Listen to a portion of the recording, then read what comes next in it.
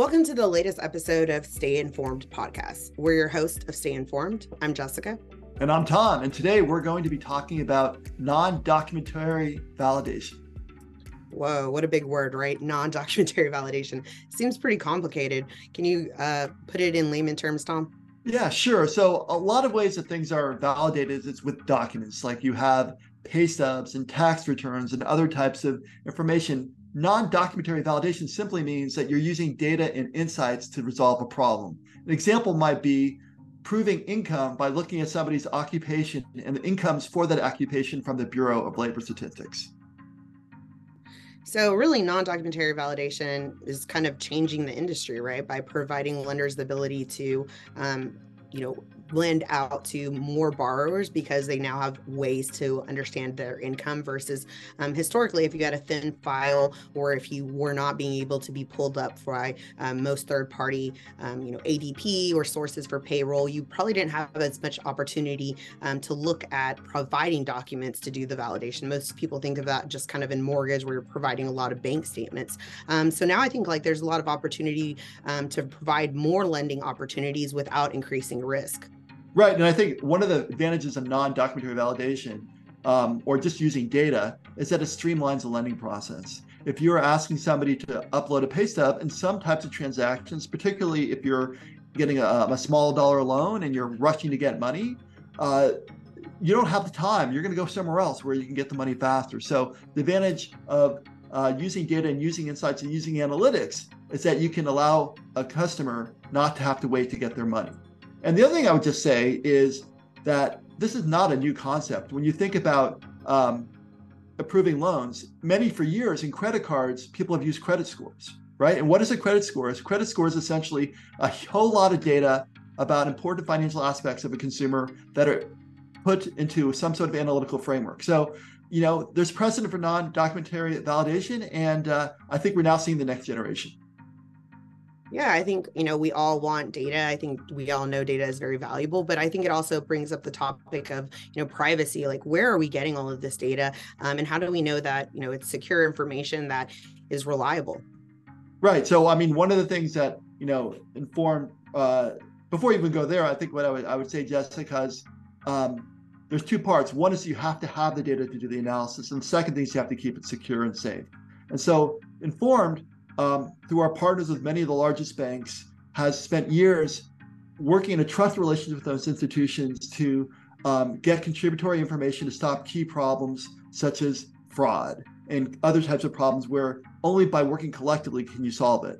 But at the same time, we've earned that trust and we've obtained that information because we are absolutely committed to handling that data carefully and safely, and we don't sell it to third parties. We use it to solve lenders' and customers' problems.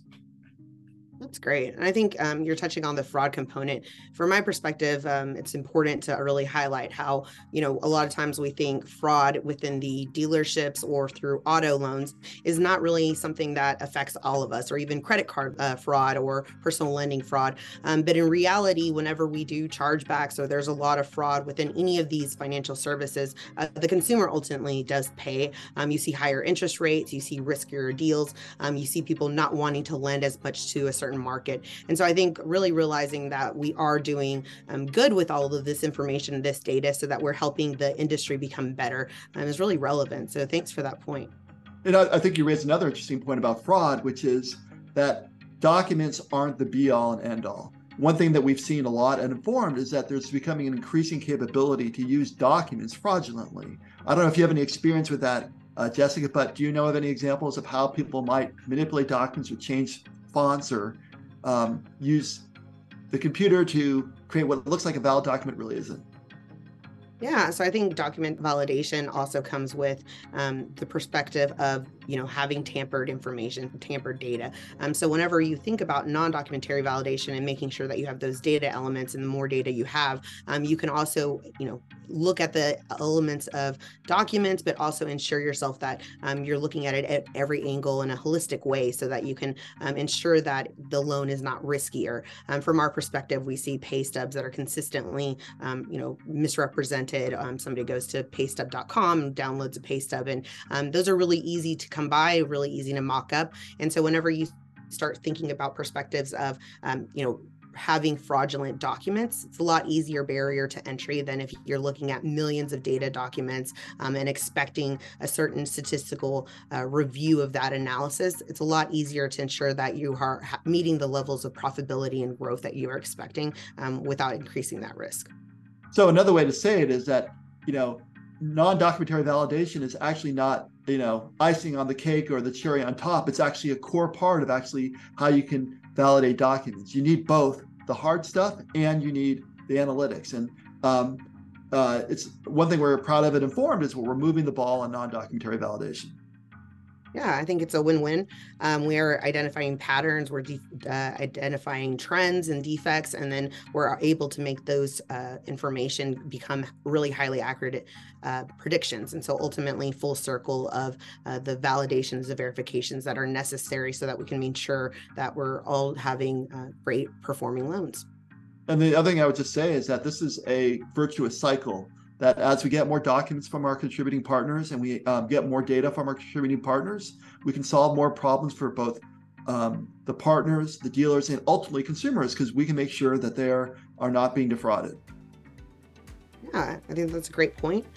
Well, thank you so much, Tom. That's all the time we have for today. Until next time, stay informed. Stay informed.